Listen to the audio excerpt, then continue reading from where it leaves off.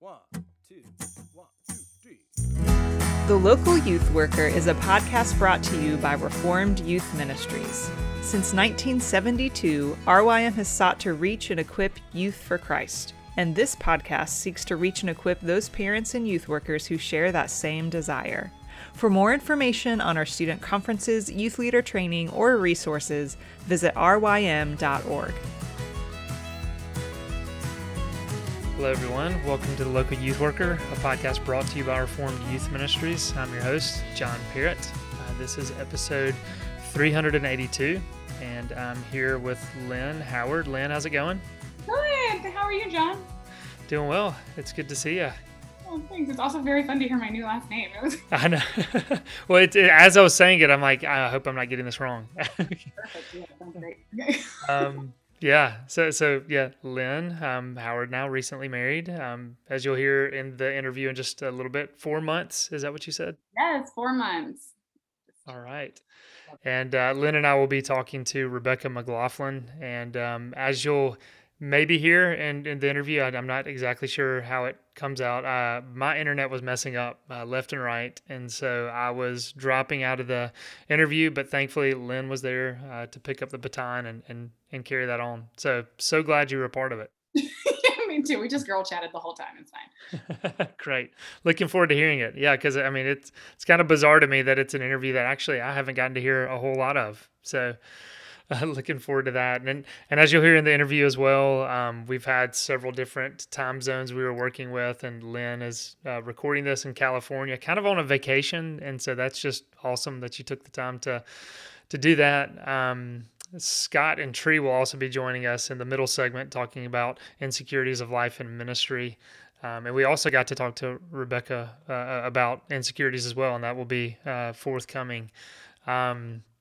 Lynn, registration for RYM's youth leader training has opened. I know I first met you at one of RYM's YLTs.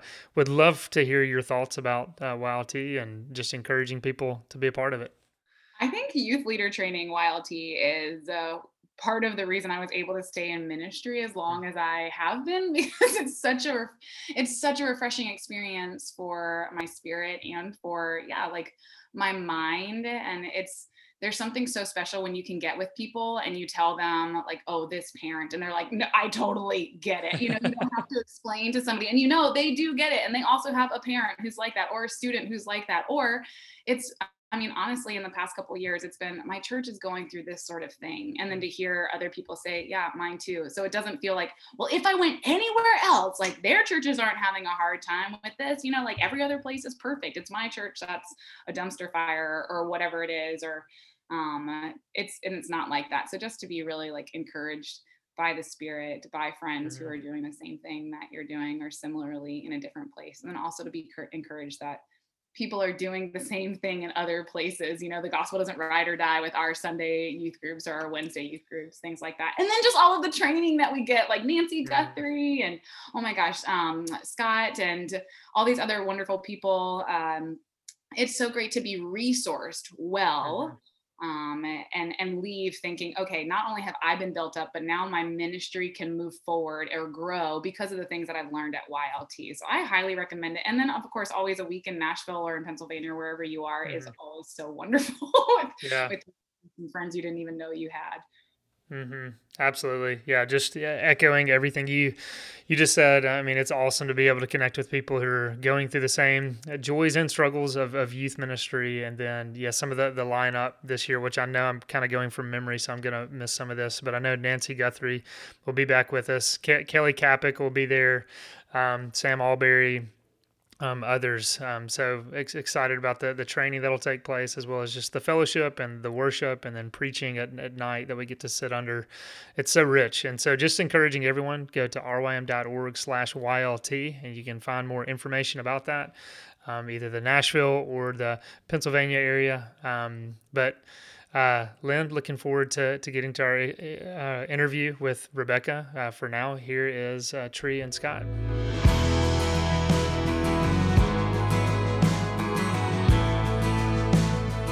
All right, I'm here once again with Scott and Tree. We've been talking about insecurities over the last couple of weeks. We're finishing it up today to talk about helpful ways to deal with our insecurities.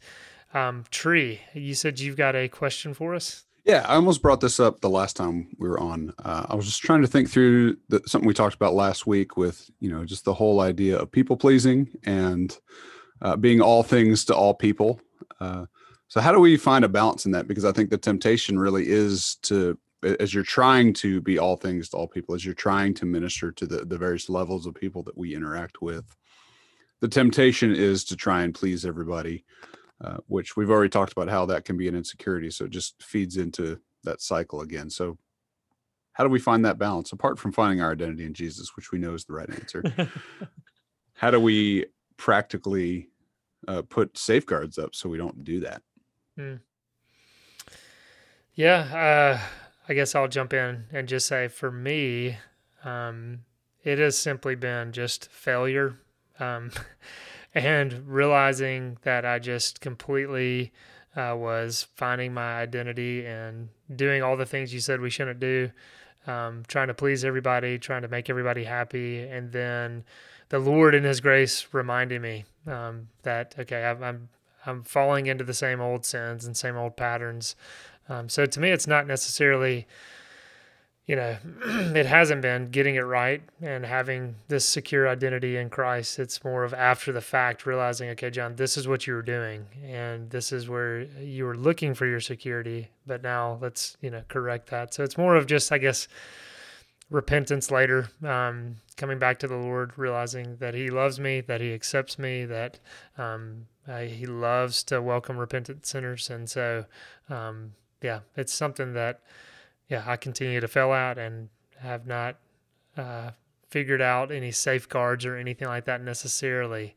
I don't know. I can try to think of some scenarios and think if there's been some growth in some areas, but but more failures, I guess. I don't know if does that make sense, what I'm saying?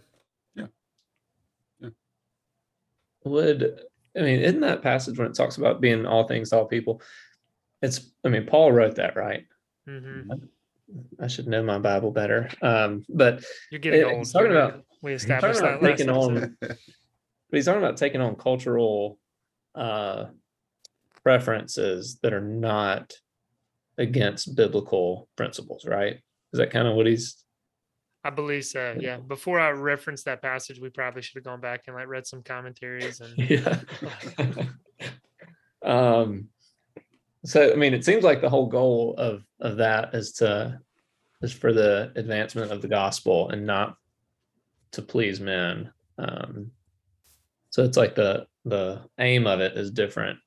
If it's out of insecurity, the aim is going to be to get people's approval, and if it's being all things to all people in a way that honors God, the goal is going to be, I'm going to take on this thing, this cultural trend or whatever it is that might advance the gospel. I don't know what that would be. I don't know a specific example, because I'm not going to dress like a teenager for the advancement of the gospel, but I am going to try to not dress like a dork or, whatever that might hinder them hearing the gospel. Do they use the word dork anymore? You just all the time. Yeah. It's a big word in Oxford. Yeah. Tree, do you have any thoughts on safeguards? Turning your question back on you. Or are you eating something? Caught him. I was trying to finish that mint before you asked me that question. Sorry. It's okay. I think, you mentioned placing our identity in Christ, and that's got to be the foundation of it. I've grown to get to a point, and it's not like this always, but especially when you preach, it's a pretty vulnerable thing. Like, you put yourself out there, and a lot of preachers, for those that are listening or anybody that teaches, there's a bit of a low that comes right after teaching or a sermon, where you're just I don't know if anybody was tracking with me, or I don't know if anybody was paying attention. I have, it's funny that there's two people in my congregation that are head nodders. And I find myself like, oh, wait, like whenever I'm like, I don't know if anybody's listening right now, I always look for them.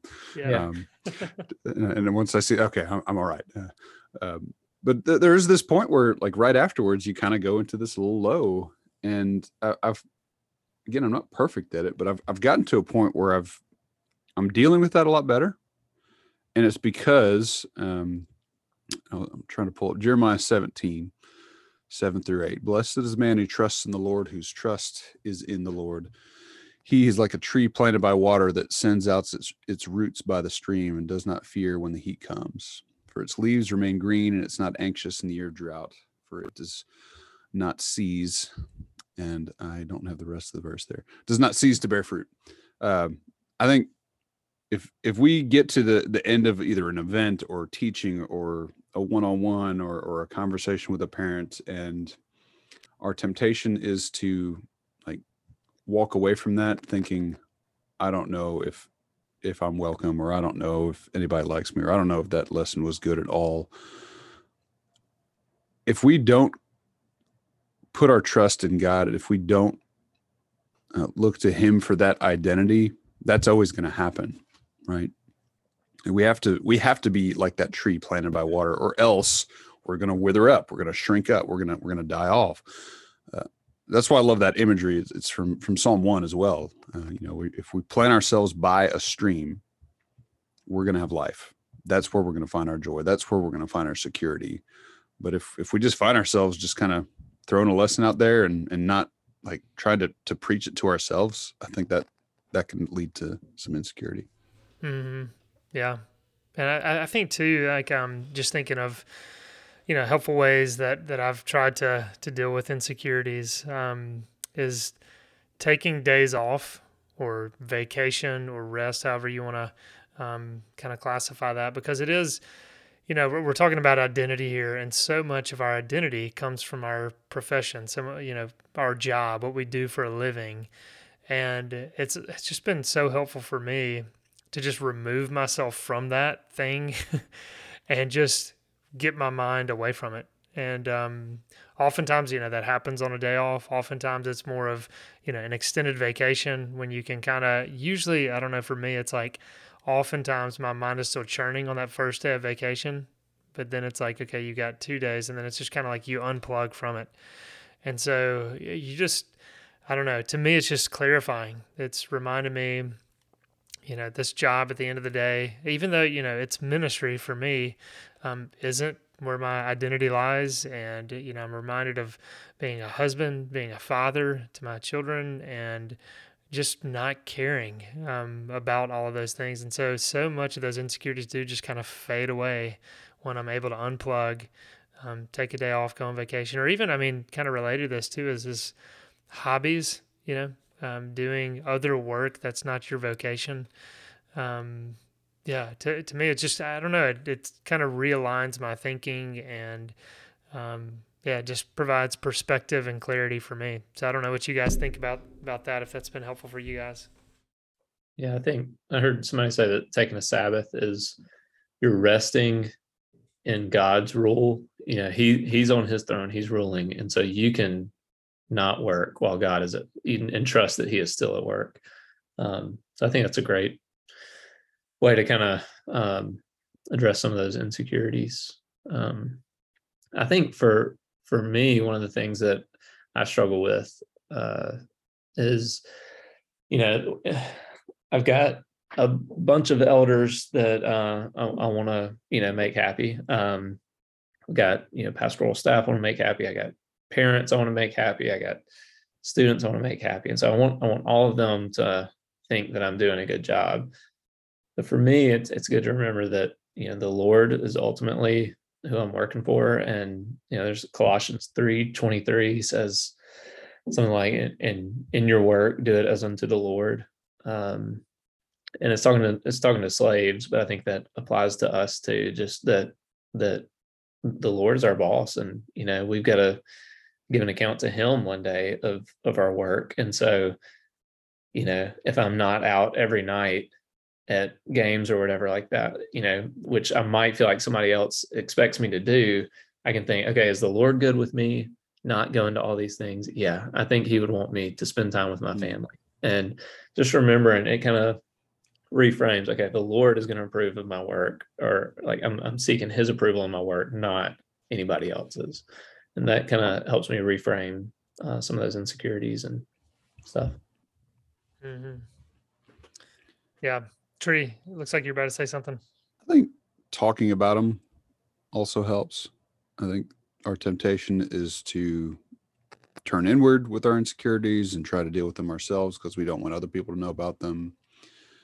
And that in itself is self-defeating because we tend to go to a place of shame, and Satan loves when we're in a place of shame and wants to keep us there as long as possible. So even just finding a few people to kind of just talk through like the things that we fear and the things that we're insecure about, I think is so helpful.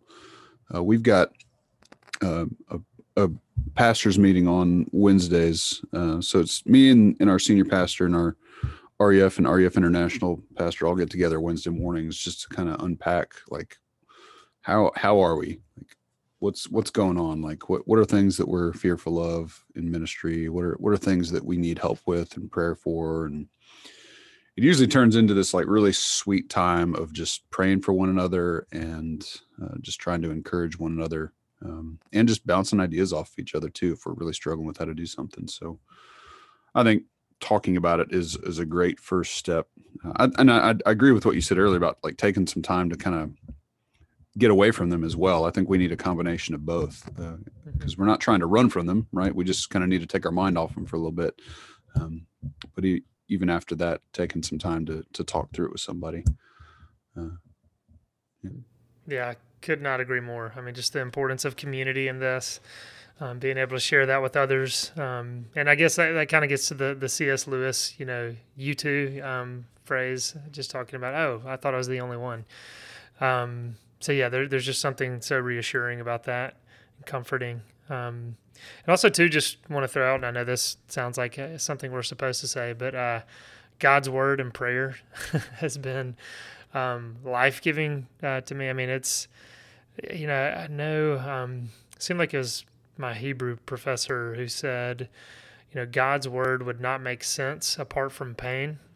And so much of our insecurities, they're painful, they're miserable, they're awful, and it just makes God's word come alive in so many ways that you just open up His word and you feed upon it and commune with Him in prayer. And I know that can again sound overly pious, or that's just the Sunday school answer we're supposed to give, but really, I mean, affliction and pain do make the scriptures resonate so much more on a deeper level. And so yeah, feeding upon God's word, talking to Him in prayer, casting our cares, our anxieties upon Him as His word tells us to do. So that would definitely be up there for me.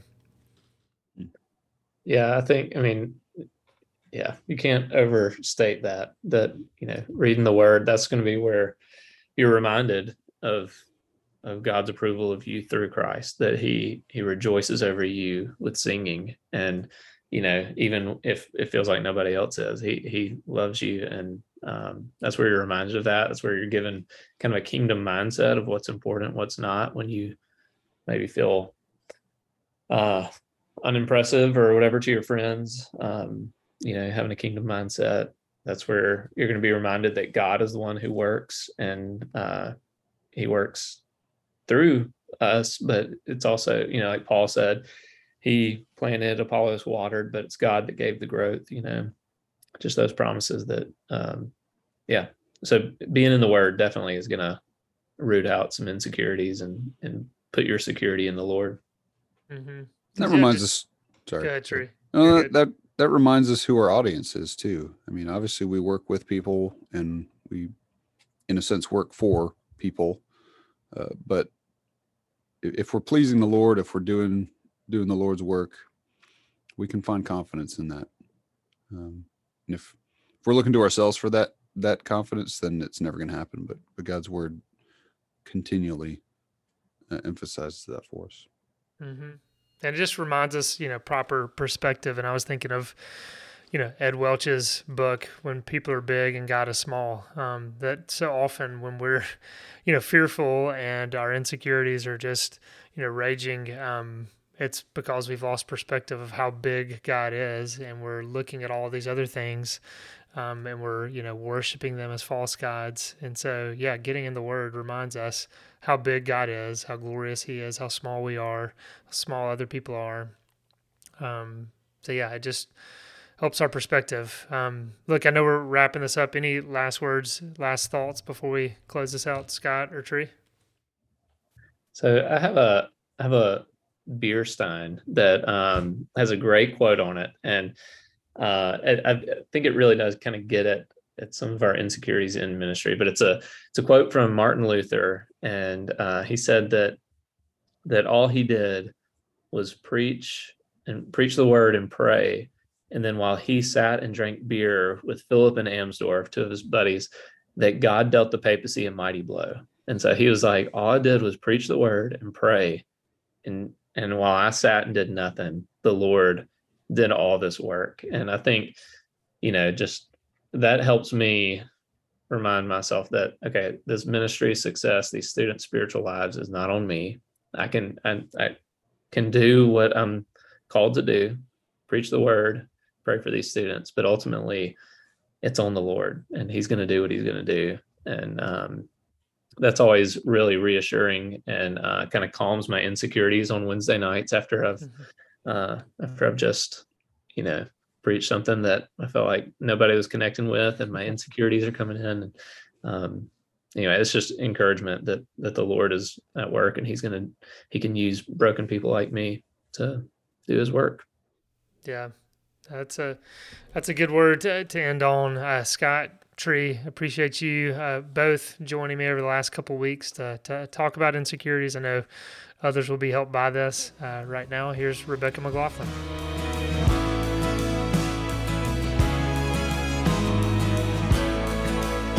Rebecca, welcome back to the podcast. Thanks for having me. Yeah, it's good to see you again. I know last time we had you on, 10 questions every teen should ask and answer about Christianity was just being released. And since then, I think you've published about 37 other books. Not quite. It seems like it. You've been publishing a lot. You've been a part of the Gospel Coalition's video series entitled Good Faith Debates, and you're speaking at conferences. It seems to me, your life might be a little bit of a whirlwind. Does it feel that way to you? It does. I do keep a lot of time for local community, so that's nice. Life feels like a whirlwind, but not one that's fully consumed with things that are about people who don't live within arm's reach of me here. So I don't feel out of balance, thankfully. That's good. Yeah. And referencing the TGC debates, I'm just curious. When I saw those, and obviously so much of what the Gospel Coalition does is so professional, but it looks like a movie set. And you've got cameras, you've got all this lighting, just kind of behind the scenes. How did that feel for you? Have you ever been a part of something like that? Just out of curiosity. I strongly prefer speaking to an actual audience. And the funny thing with the Good Faith debates was that there was a live audience of sorts. Like there was a lecture room with some people in it, but I was instructed not to look at those people and speak to those people, but instead to look at a screen that had colors on it and speak as if to the screen. So that was different. But I felt like with that event, almost more than with others, actually, I prayed really hard in advance of it. It was a very weighty questions around. I think the question was, what was the question? It was about woke church. Yes, woke church. Is woke church a stepping stone to theological compromise? And that question and that word woke pulls together various things which I passionately believe need to be disentangled from each other. In particular, it tends to lump together racial justice and diversity of racial and ethnic background on the one hand, with affirming or not affirming same-sex sexual relationships and transgender identities. And I think these are profoundly different things in and of themselves. And I think the Bible points us in completely different directions when it comes to those two very different kinds of thing, which get lumped together under the banner of diversity and get lumped together under the banner of sort of woke or non-woke often in people's minds. So I felt the weight of those questions. And I prayed really hard, and then just sort of got up there and said, well, I mean, I'd prepared. It wasn't I hadn't prepared, but it felt more than usual. I always speak without notes, but it felt more than usually like I was just needing to stand there and say what the Lord was giving me to say. Which, as someone, I mean, I'm an Anglican at a Southern Baptist church, so I don't often even kind of cast things in those terms, and I certainly don't think things that come out of my mouth are necessarily divinely inspired. But it felt on that occasion like I needed to hold myself before the Lord in a particular way and just pray for His help. Yeah. Yeah. And look, I promise we're going to talk about your new book, but you just referenced it as well. I noticed you did not use notes. And so you said you typically don't use notes when you get up. Is that right? I basically never use notes when I get up, because a few years ago, when I was just starting to speak on various things, I was challenged by the example of my closest Christian friend, who said the closest thing I have to a colleague, although it's not like we work for the same organization, but Rachel Gilson and I both are sort of speaking and writing on intersecting questions. And she, when I first met her, was terrified of public speaking to the extent that she would avoid every opportunity that was sort of put in front of her. She works for Crew Campus Ministry, and so she would find skillful ways to avoid speaking at large group meetings of various sorts. But when I met her, I thought, gosh, not only do you have an incredible testimony of coming to Christ when you were an undergrad at Yale after your girlfriend broke up with you, not only are you fiercely intelligent and deeply in the scriptures in a way that humbles me, quite frankly, by comparison, I know that you're going to be a really great writer, but I also suspected that she'd be a really good speaker. And when I first saw her speak to a large audience, searching a video of it, I thought, wow, yeah, you're where I thought you might be in 5 years' time. And she got up in front of 1,000 people at a Crew winter conference and spoke completely without notes in the most compelling way. And I thought, oh gosh, I tend to, write up a manuscript and then I internalize it to where I can be free of my notes for a lot of the time, but they're still there, like a safety net or a comfort blanket. And so I was thinking, should I do that? I don't want to. It sounds terrible. And then I went and spoke at a conference in the UK. And because I got the time that I was speaking wrong by an hour, I ended up having to literally run to the event and didn't have time to grab my notes from the hotel room. Wow. And I had to stand up on a stage in front of about 1,000 people and give a 40-minute talk on science and faith. And what I realized in that process was that the things that I forgot were the things that were forgettable. And that there is a certain kind of connection you can have with an audience when you aren't standing behind a lectern with notes or an iPad or whatever, because they know you're taking a risk with them. And so they're actually more likely to listen to what you're saying because they, like you, are thinking, gosh, is she going to forget what's next? Is she just sort of making it up as she goes? I mean, usually I'm not. I've planned what I was going to say. Sometimes I forget and I just have to, improvise. Other times, most recently at a TGC event, I'd worked really hard on my talk. I had a very specific time frame I was meant to speak in because they were live streaming it, and it was very clearly timed. I think I had like 35 minutes or something. And I got to point 4 on my outline in my sort of mental script. And I knew in my notes point 4 was actually shorter than the other points. And I looked down at the clock and I had 12 minutes to go.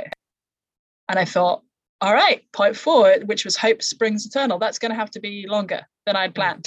So I had to fill 12 minutes with things to say on that. And so there's a real vulnerability to speaking without notes. And And I think it would be easy to do it really poorly. I'm not a fan of just sort of standing up there unprepared and giving a kind of half-baked talk on something. But I think if you prepare well and then force yourself to take the risk of setting aside your safety blanket, it does connect better. Yeah, no, I find it fascinating. Yeah, I know that's not why you came on the podcast, but I was just, again, fascinated by it and wanted to hear your process. So I appreciate you sharing that. We're here to talk about your new book, Confronting Jesus, 9 Encounters with the Hero of the Gospel. And I was curious too, as I was looking at this, just looking at the dedication. I know you dedicate it to somebody specifically, but then you also say to everyone who does not believe that Jesus is the Son of God, but would take the time to read this book. I'd love for you just to tell us a little bit about your heart behind that dedication. What moved you to dedicate this book in that way? I wrote Confronting Jesus for non-Christians primarily. Like I wrote both Confronting Christianity and 10 Questions Every Teen Should Ask, the sort of junior version of that. Not because I think that mostly non-Christians will buy those books. I'm under no illusions about that, but because I wanted them all to be books that you could put into the hands of a non-Christian friend. And in particular, Confronting Jesus is intended for people who may have actually read Confronting Christianity, which explores the main objections people would have to the Christian faith and to even considering Jesus, or have had some of those conversations with a friend and are at the point where they are interested in hearing more about Jesus, but maybe not yet ready to open a gospel for themselves and just pick up a Bible and read. And so the target audience, or the person I have in mind as I'm writing a bit like this, is a non-Christian who's curious enough but not convinced. And about a year and a half ago, I became friends with a woman in our neighborhood who has kids at the same elementary school as me, and she's Jewish, and a very smart woman, did her undergrad at Harvard in classics, and now is a pediatric anesthesiologist, incredibly well read at all sorts of fronts, and a good friend of mine. And she has kindly, for the last 9 months or so, read in manuscript form all the books that I've written and given me feedback from her perspective as someone who's not a Christian. Wow. Does believe in God, is also very familiar with the sort of more secular mindsets, I guess, of folks in New England and in other parts of the States. And she had kindly read the manuscript of Confronting Jesus twice. She sort of read it once through and then said, I'm going to read it again just to make sure I'm giving you the right kind of feedback. So that was incredibly kind of her. And also, she's exactly the kind of person for whom I was writing this book. So I dedicated it to her, partly to acknowledge and thank her for that, and partly because, she's the kind of person I would love to be reading this book. Wow. No, that's awesome. That's excellent to hear.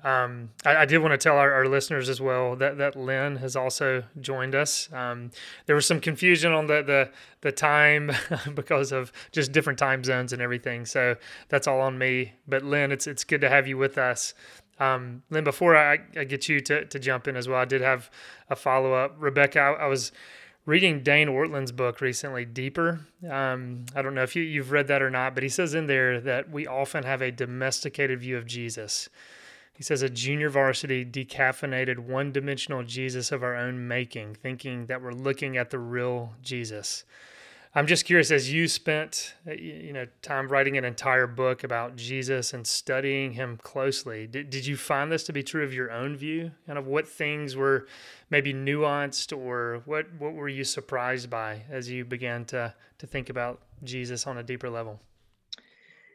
Yeah, I actually wrote 4 books on the Gospels in the course of a year because I wanted to spend a lot of time in the Gospels and thinking about Jesus very specifically. I think in this book, it wasn't so much that I learned things that were completely new, but that I was reconfronted with the fact that Jesus does not fit into the kinds of boxes that we often try to put him in. Mm-hmm. And I think that's particularly true when we think about the ethical claims and statements that Jesus made. It's typical in our present day culture to, for example, see really caring about sexual ethics as being sort of on the other end of the spectrum, politically or ideologically or sort of socially, from really caring about justice for the poor. And Jesus doesn't allow us to pull those two things apart. In fact, I think if you look back over the last 2,000 years, and if you look around the world today, Christian sexual ethics is one of the best things ever to have happened in terms of alleviating poverty. I mean, many of the ways in which people today are caught in cycles of poverty are as a result of the ways that women have been sexually exploited by men outside of the context of marriage, for instance. Likewise, Jesus, and we don't always understand this because our racial and cultural and national barriers and boundaries are different from those of first century Jews. So when we hear Jesus' story of the Good Samaritan, for example, we don't hear it as a story of love across racial difference. In particular, I mean, in Jesus' first century Jewish context, he's talking about loving people you were raised to hate. And because we don't, as I say, have the same sort of racial, cultural, national barriers and boundaries, we culturally and historically weren't raised to hate the same people. It's hard for us to hear the force of something like the parable of the Good Samaritan and to apply it as it should be applied to our own racial and cultural barriers and history. So again, I think to simplify the polarization, you know, folks both on the right and on the left have a hard time hearing the whole of what Jesus is saying. I have a question, Rebecca. Go for it. Okay, have you found that the more naturally somebody is inclined to like intellect or an academic sort of mentality, the harder it is for them to connect with Jesus as a human being, as opposed to or not as opposed to, but like I've seen this in my experience with students, of the ones who are like, oh, I know all of these things about Jesus. Like I know all of these stories, but I haven't had this experience of Jesus. And therefore, like, it's hard for me to experience Jesus as a human being versus, like this guy I've read about in the Bible or heard about as growing up. Gosh, I would want to say sort of no and yes. On the one hand, I think it is pretty much a myth that more intellectually minded people should be less interested in Jesus, which I know isn't what you're saying, but I think sometimes is kind of how people think. Well, I mean, of course, if you're like highly educated and have that kind of background and those sorts of leanings, you wouldn't be interested in Christianity because Christianity is sort of essentially anti-intellectual. Mm-hmm. And I don't think that's true of Christianity. It's certainly not true of the people I sort of see around me up here in Cambridge, Massachusetts, the sort of Athens of America, kind of intellectually. I think different personalities will find different pieces of discipleship more and less challenging. My 12-year-old right now is obsessed with the Enneagram personality test. I don't know if you're familiar with that. She's an Enneagram 5, which she keeps telling me that the rarest thing to be is a female Enneagram 5. And Enneagram 5s are very interested in knowing all the things about something. I think the term for them is the investigator.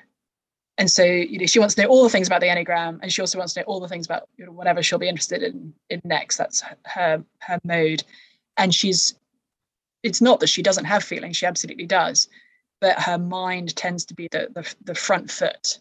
and her feelings as sort of the second foot as she moves. My best friend Rachel is also an Enneagram 5, and sort of similarly, it's kind of thinking first, feeling second. And apparently, again, according to my 12-year-old, Enneagram 5s are some of the kind of least likely to be religious people. They're the sort of natural skeptics in some ways because they operate that way. And I think there's a certain extent to which people who are more kind of cerebral may really love the Bible as a book, and sometimes find it harder to engage with Jesus sort of more emotionally. Right. Conversely, there'll be people with different personality types who may be eager to engage with Jesus at an emotional level, but like less interested in really digging into the scriptures. And I don't think, all of us, our strengths and our weaknesses tend to be, the two sides of the same coin. So, the Enneagram 5s among us may be the most biblically literate people who are most, hungry for the scriptures in terms of really knowing and understanding. And that's obviously like a profoundly important way to connect with Jesus is through his word, but that the more emotional side may feel less like it's the front foot for them. Is that at all answering the question you were asking? Yes, no, I think that's great. Does she also like tell you, Mom, you're a this Enneagram? Does she tell you that? Oh yeah, I'm an Enneagram 2. So I'm I want to love and be loved, and I'm also very much an extrovert. And I was chatting with Miranda, my 12-year-old, the other day about this, that in my experience, and others may think differently, but my experience, different personality types are going to have different pieces of discipleship that come more or less easily to them. Mm-hmm. And it doesn't mean we're let off the hook. Oh, well, because this is my personality, I don't have to do this thing. But it does mean we'll have areas of natural strength and weakness. So as a natural extrovert who wants to serve other people is sort of how I'm wired, I find going to church, engaging with others, serving, that all comes very naturally to me. It requires real discipline for me to sit alone with my Bible and to pray by myself. Like that sort of piece of discipleship is actually where I have to work to make it happen. Right. Conversely, my friend Rachel, who's wired more like my daughter, she can spend hours studying the scriptures and praying by herself. And it's actually the harder thing for her is moving out toward others in love and service. And, we need each other to kind of challenge where we're weak and to show each other examples of what it looks like to be strong in those areas. It's not that either personality type is like innately better or worse, but we're going to be better or worse naturally at different pieces of discipleship, and we need to stretch ourselves in different ways. That's so interesting. I've never thought about the Enneagrams, like kind of, they're not, this is your label and this is, fit into this box, but right. thinking about like, oh, how can those actually help me see what like spiritual disciplines, it makes more sense that's actually really tough for me because I'm very similar to that. I think I'm a 7 or something, an 8. I'm not 100% sure, which I think that's in my Enneagram is like that you don't care that you're an Enneagram. But, is Miranda your oldest? Yes. Has she engaged with you in any of these, like because of the books that you've been writing, like Confronting Christianity just recently and the Confronting Jesus, like has she been engaging with you in ways that you didn't expect because of the books that you read, or is she still not really interested in that yet? Oh, she's 100% interested. I write about things that we also talk about in general anyway, and that she tends to encounter at school. So for example, my book, The Secular Creed, which is looking at those yard signs that say, this house we believe that Black Lives Matter, love is love, women's rights, human rights, etc., etc. Mm-hmm. That her daily bread at school is engaging on a variety of questions and issues that get lumped together on those signs. She picked up, this is sort of both funny and embarrassing, she picked up Confronting Jesus after it was published, and I gave her a copy. She went upstairs, read it for a half an hour, came down, she said, Mum, you spelt Pharaoh wrong. I said, no, I haven't. She said, yeah, you have. She showed me, and I was like, no, I'm sure that's got to be like, why? Because it's a sort of thing that even a word like Microsoft Word would pick up. And she was like, no, it's wrong. She's correct. Half of the time in Confronting Jesus, the word Pharaoh is spelled wrong. And it took my 12-year-old half an hour to realize this. So note to self, have her read books before I get them published. Somehow typos seem to creep in like between even, I mean, there are plenty of typos in what I submit, but I don't think that one would have been there because Microsoft Word would correct it. Somehow in the like typesetting process, after the proofreaders have done their thing, I don't know, things happen. Yes, that's what's But let it be known that Pharaoh is not correct. I love that. That's great. What a humbling moment, right? And that's what your 12-year-old daughter noticed in that half an hour of reading was yes, telling indeed. Her mom. But so you guys are having like conversations because those are her age is what a lot of us who listen to this podcast would be interacting with, or adolescents in that age group, and trying to figure out, well, how do we, encourage them to dive into this and experience Jesus without having a lot of these life moments that they need to cling to God's mercy and to like this out, like recognizing their sin. A lot of them haven't gotten to that yet, which is where I know that my relationship with God has grown in those moments that I've had to learn on the road. This is when I need God's this or Jesus's this more than I've ever needed it before, as opposed to like, yeah, of course I know God is loving and merciful. I mean, honestly, if your 12-year-old or the 12-year-old in your youth group is in a public school, they are most likely having to cling on to Jesus hard right now. True. I mean, my daughter came to me the other day because this has been a sort of ongoing saga for the last year. She lost 2 close friends last year because they disagreed on LGBT questions. Now, the idea that my daughter is homophobic is laughable. She has multiple friends who identify as all sorts of things, and her favorite teacher last year was a woman who was married to another woman. But she's also, as a follower of Jesus, clear on Christian sexual ethics and that same-sex relationships are not okay for Christians. And a couple of weeks ago, maybe it was even just last week, 2 girls in her year who she doesn't really know came up to her and said, "Do you believe in gay marriage?" Just like out of nowhere, just kind of came to hound her a bit. And she said to me, "Mum, I would really prefer if everyone in the year wasn't bullying me." Now, we're not quite at that point yet. But then she opened up, she'd been reading in Luke's gospel, and she's pointing to a passage where Jesus was saying, basically telling us to expect persecution. And she was like, "I don't want to sort of exaggerate here, but I feel like this is what I feel like what Jesus is talking about here is also what I'm experiencing at school in another form." And I was like, "Yeah, you're not wrong. This is what discipleship looks like. It's hard, it's painful, and you are doing it so well because you're showing." I mean, she is absolutely loving her friends. All her friends are non-Christians, and she's also standing for Jesus boldly. And I think, sadly, too often our kids are not. We're not necessarily even discipling our kids to do that. We're either saying, withdraw from the world, maybe hurl the odd grenade across the parapet as well, but don't go and be actual kind of meaningful friends with people with whom you might have fundamental disagreements on the one hand.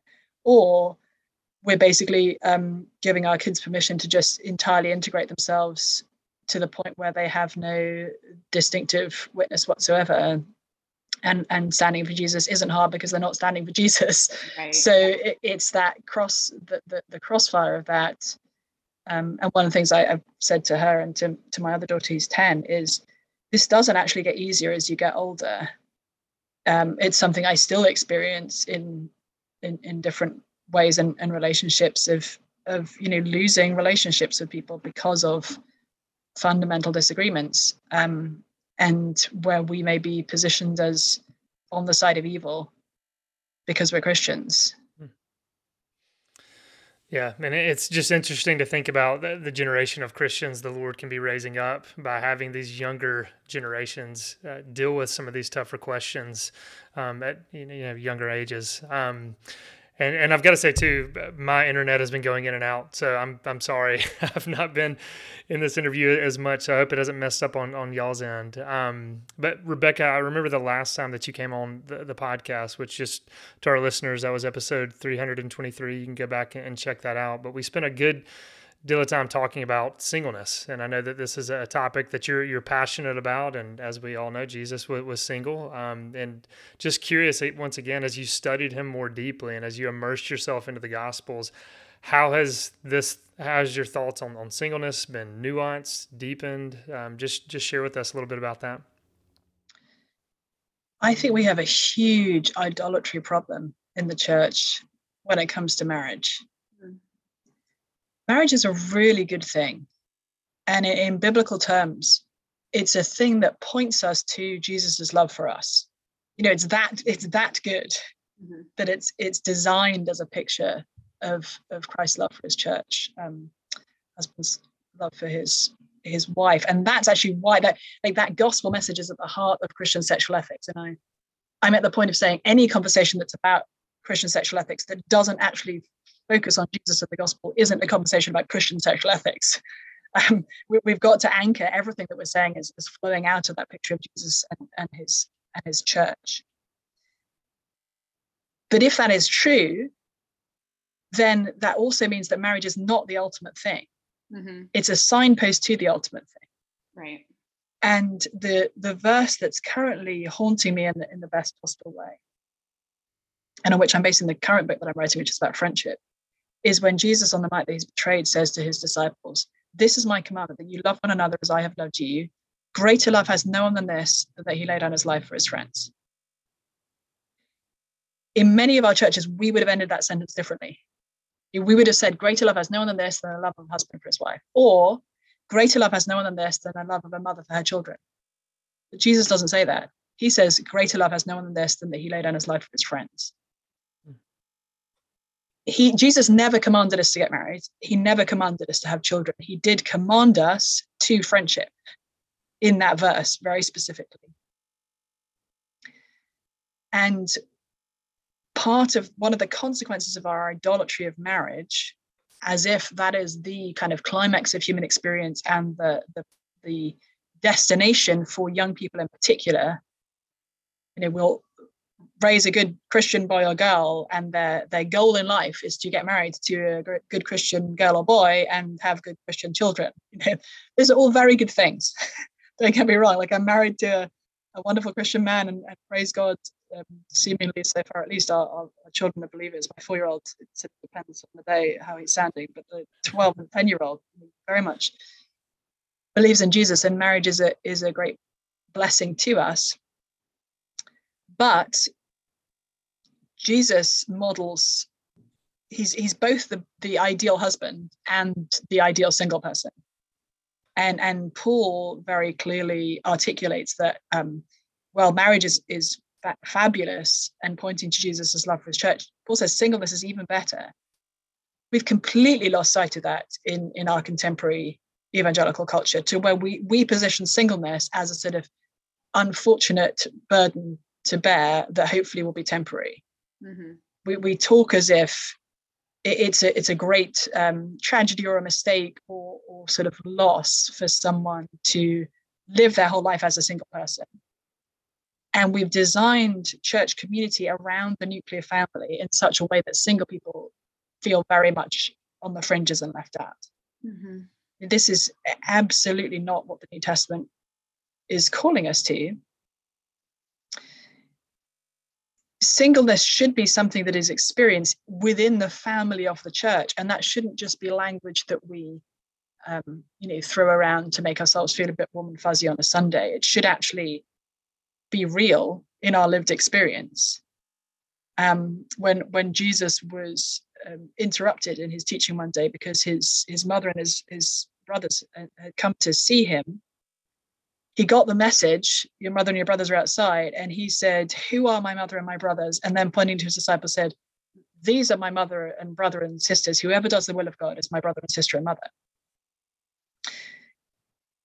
We think that Christianity is all about sort of promoting, quote, family values, understood to be it's about the husband and wife and their 2.4 or 6.8 children and the kind of white picket fence. And that's what we Christians are about defending. Actually, if we look at the New Testament, yes, we see this beautiful high view of marriage and exclusive faithfulness within marriage. But we don't see, we see that the primary family unit is not the nuclear family, it's the church. And when you get that that picture in place, suddenly singleness is a very different thing. It's not about somebody kind of hanging out on the edges, hoping that one day they'll get married and kind of be able to move into the center of community. It's them already being part of the family. And Paul's part of Paul's reason for saying that singleness is even better than marriage is because of the missional opportunities that single people have. Not that married people don't have missional opportunities, but that there is, a freedom experience in singleness that I, as a married person with children, don't have. And I actually feel that limitation on a very daily basis. Not that it's a bad thing, but it is a limitation.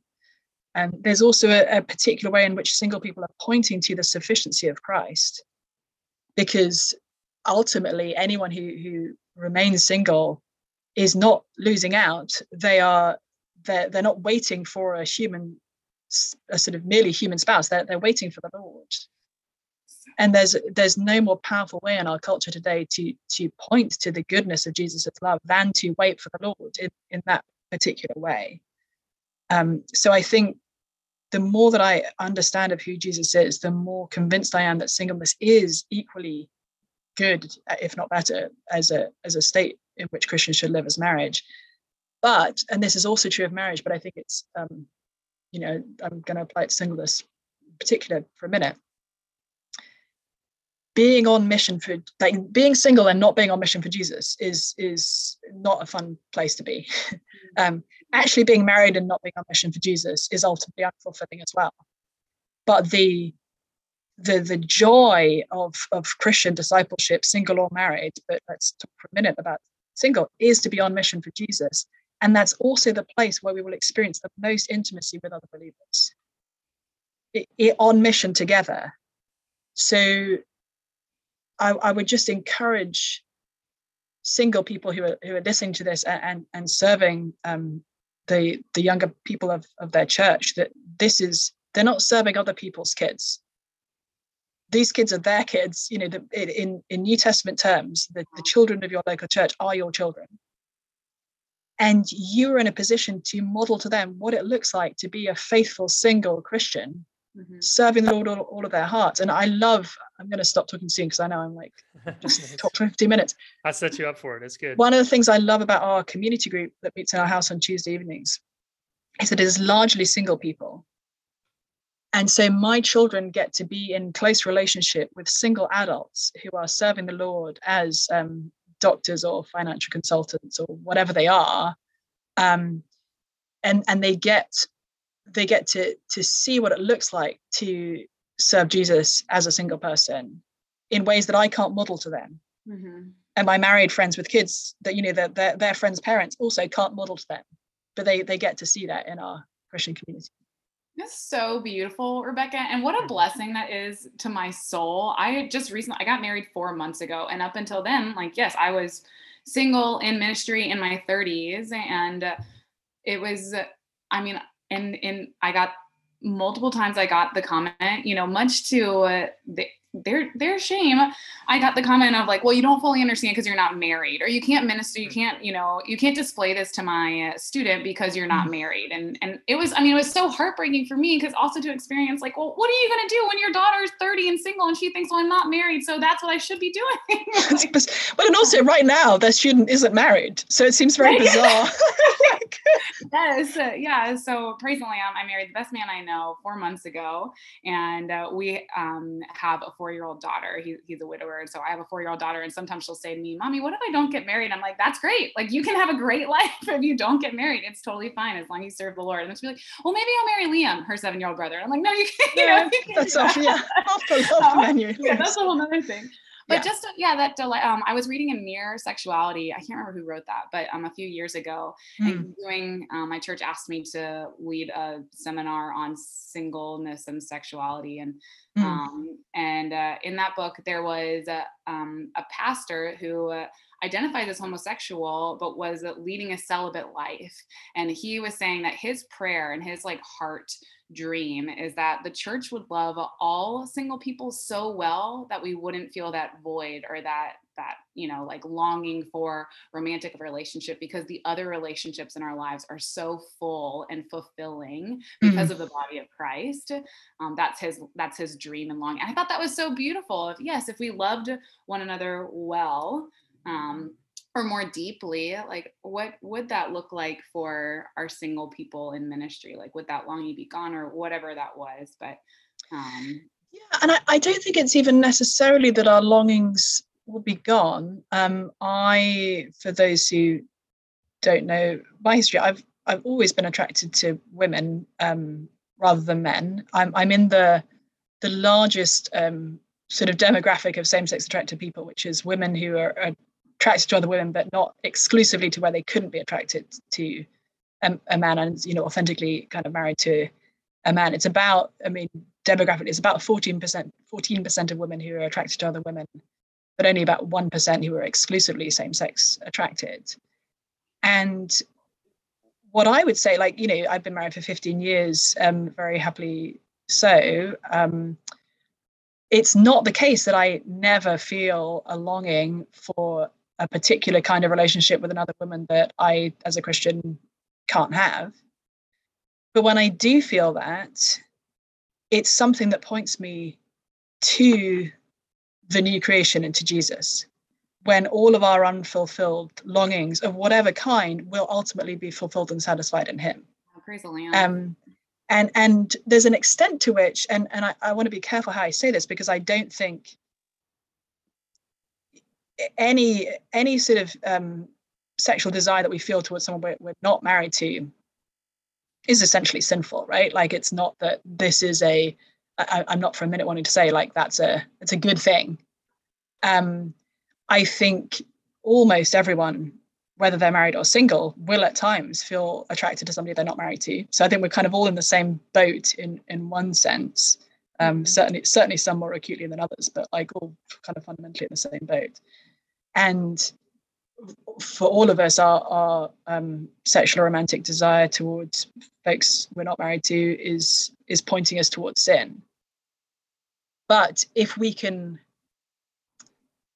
recognize that we're not actually meant to feel totally fulfilled here and now, because the wedding of the Lamb has not yet come, that can kind of free us from feeling owned by those desires, and instead push us toward trusting Jesus with them and in the context of them. So, one of the things I'm fond of saying is, like, marriage is meant to point us to Christ, but it's actually also meant to disappoint us.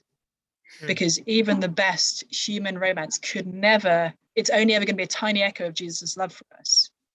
And when we act like marriage is the ultimate thing, we actually, it's very bad for married people, because it makes them feel wrongly disappointed in their marriage, because they were sold, this is the ultimate human fulfillment and, the state of nirvana, and it won't be. And so married people feel disappointed, and single people feel shut out. But if we all recognize that, no, actually marriage at its very best is only pointing us to Jesus' love for us, and singleness at its best points to the sufficiency of Jesus's love for us, then we'll all be waiting for the wedding of the Lamb, rather than just sort of waiting for our own sexual romantic fulfillment here and now. It's beautiful. Yeah, that's so good. And there's so much more. I'd love to talk about that. It's been hard. I've been going in and out in this conversation just because of all sorts of technical issues. So I'm hoping everything gets pieced together. But regardless of that, we really appreciate your time. I know you've got another meeting scheduled and you've got a lot going on, but just want to remind people about your book, Confronting Jesus. Be sure to pick that up. It's through Crossway Books, and everyone can get it through Amazon as well. But Rebecca, I appreciate your time, and thank you for all you're doing for the kingdom. Thanks, guys. Great to be with you. Oh, come and buy without money. Oh, come and feast without pay. For the King has opened his banquet hall to the beggar, the outcast, and the slave. For the King has opened his banquet hall to the beggar, the outcast, and the slave.